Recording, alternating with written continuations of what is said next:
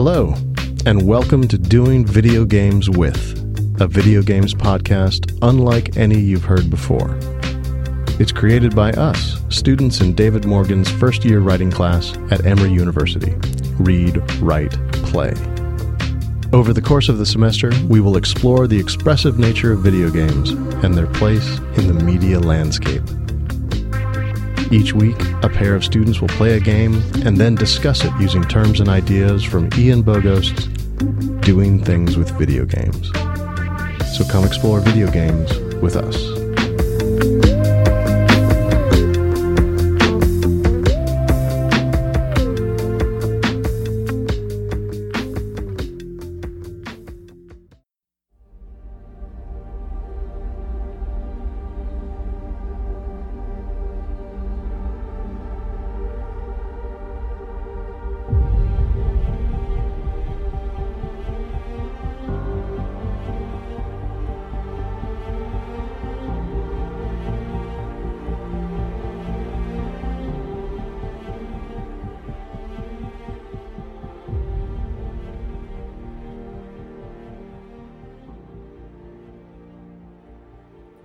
They say that art in video games comes very much from the imagination.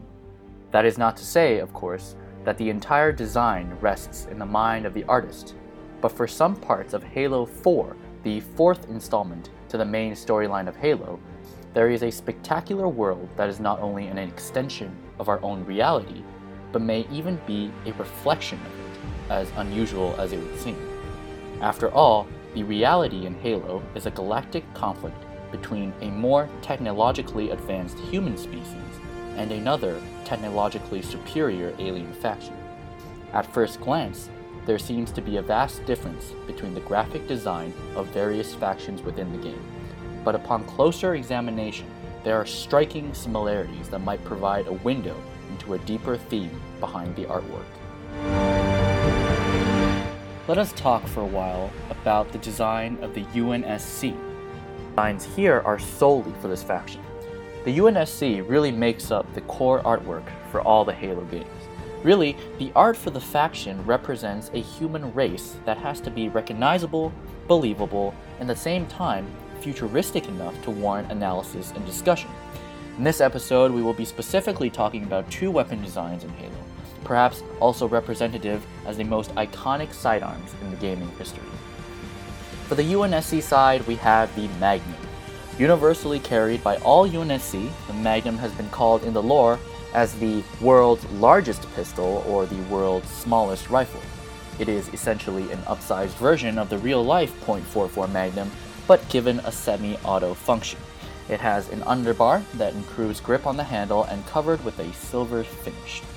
An interesting part of the design of the Magnum is that essentially, through over half a dozen installments of the Halo games, it has virtually stayed the same. The Magnum has thus become not only a trademark of reliability for the player, but embedded within the conception of its artwork, it has contributed to the culture of Halo. In this case, culture does not stem from the lore or the gameplay. It rests solely on the simple, iconic design that resonates with the community.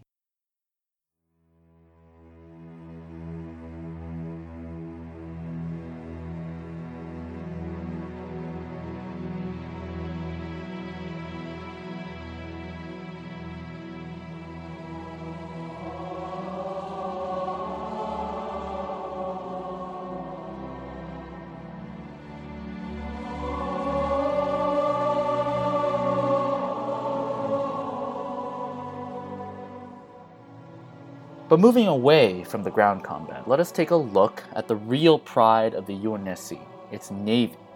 The designs of the ships have become iconic as well, starting with the very well-known Pillar of Autumn. In keeping with the theme of the game design working off of previous models, the Pillar of Autumn serves as a foundational flagship for all future capital ship designs in the rest of the Halo series. Each model that comes after the original design builds off of a honeycomb foundation that is arranged in hexagons, stacked on top of each other lengthwise. Really though, this isn't a lazy move on the graphic artist's part. It is refinement of the same iconic culture we previously mentioned. Only this time, we're talking about starships.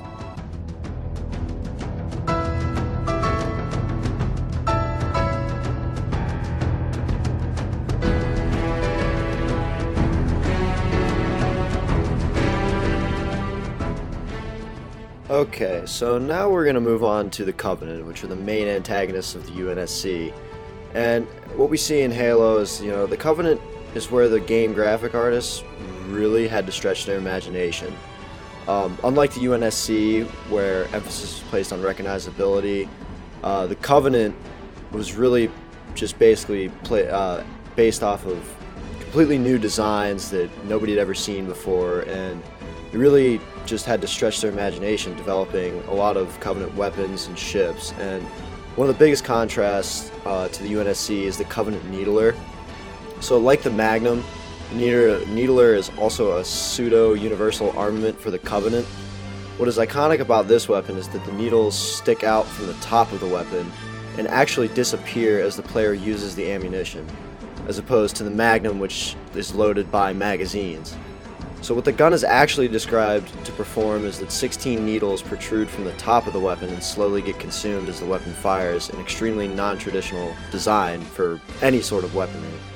And the gun reloads through a chemical reaction between two foreign chemicals that instantly reform the crystallized ammo each time. This is again extremely abstract. So moving on from the ammunition, it's essential that we talk about the texture of the gun. The top has a scaly alien texture that is bluish purple color, and it's the trademark look for the Needler throughout every single Halo game. The grip is similar to the UNSC Magnum, and it has a traditional trigger with two spaces cut out for comfortable finger grip. The gun also has an extended arm pad, which is another interesting component for a handgun since the UNSC Magnum does not. This provides a lot of stability for the Covenant. From these designs, it's obvious that the developer of Halo looked to their artistic imaginations to produce what should be ideal guns to be used by the alien species.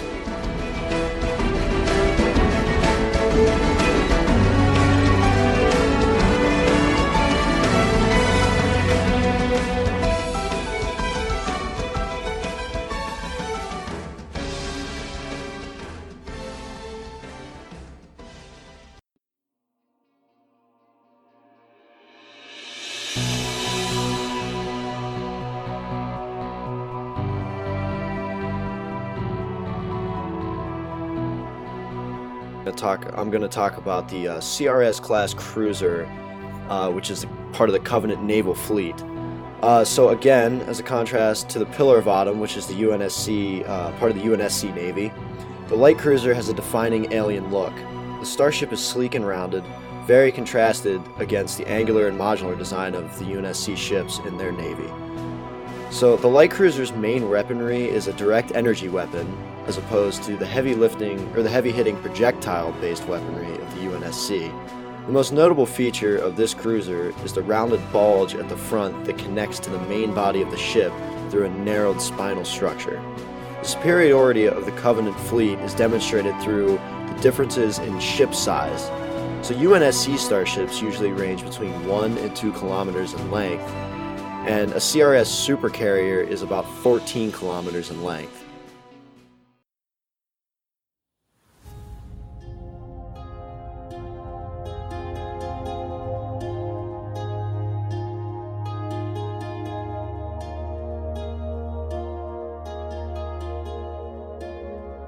About the artwork within the game is the eventual synthesis that weapons and ships end up with. Within this field, we see the Prometheans.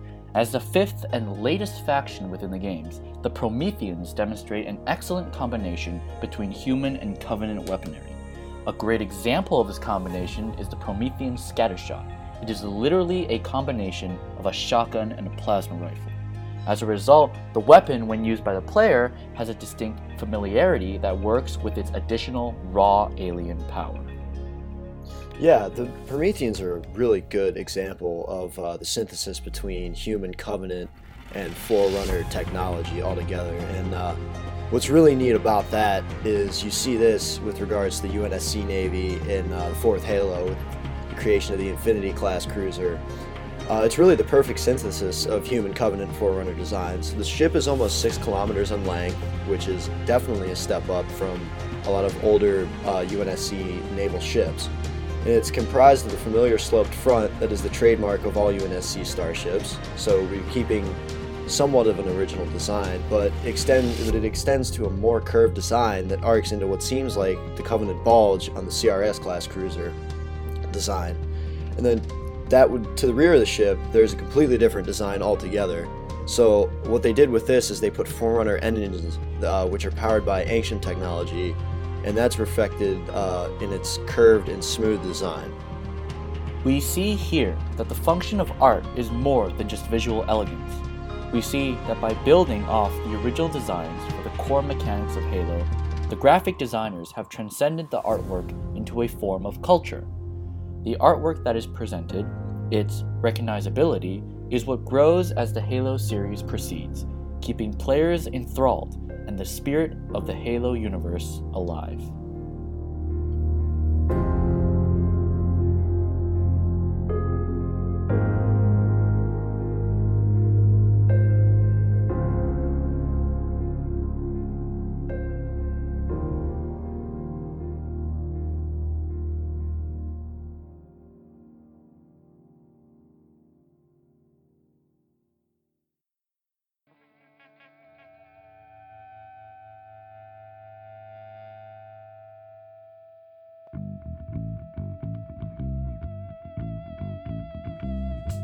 Thanks for listening to this episode of Doing Video Games With, a Read Write Play production.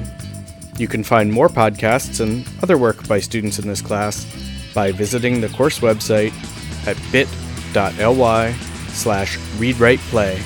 That's bit.ly/readwriteplay, all lowercase, all one word. Special thanks to Charlie Bennett, who helped us to develop the structure for this podcast, and who loaned his vocal talents to the introductory segment.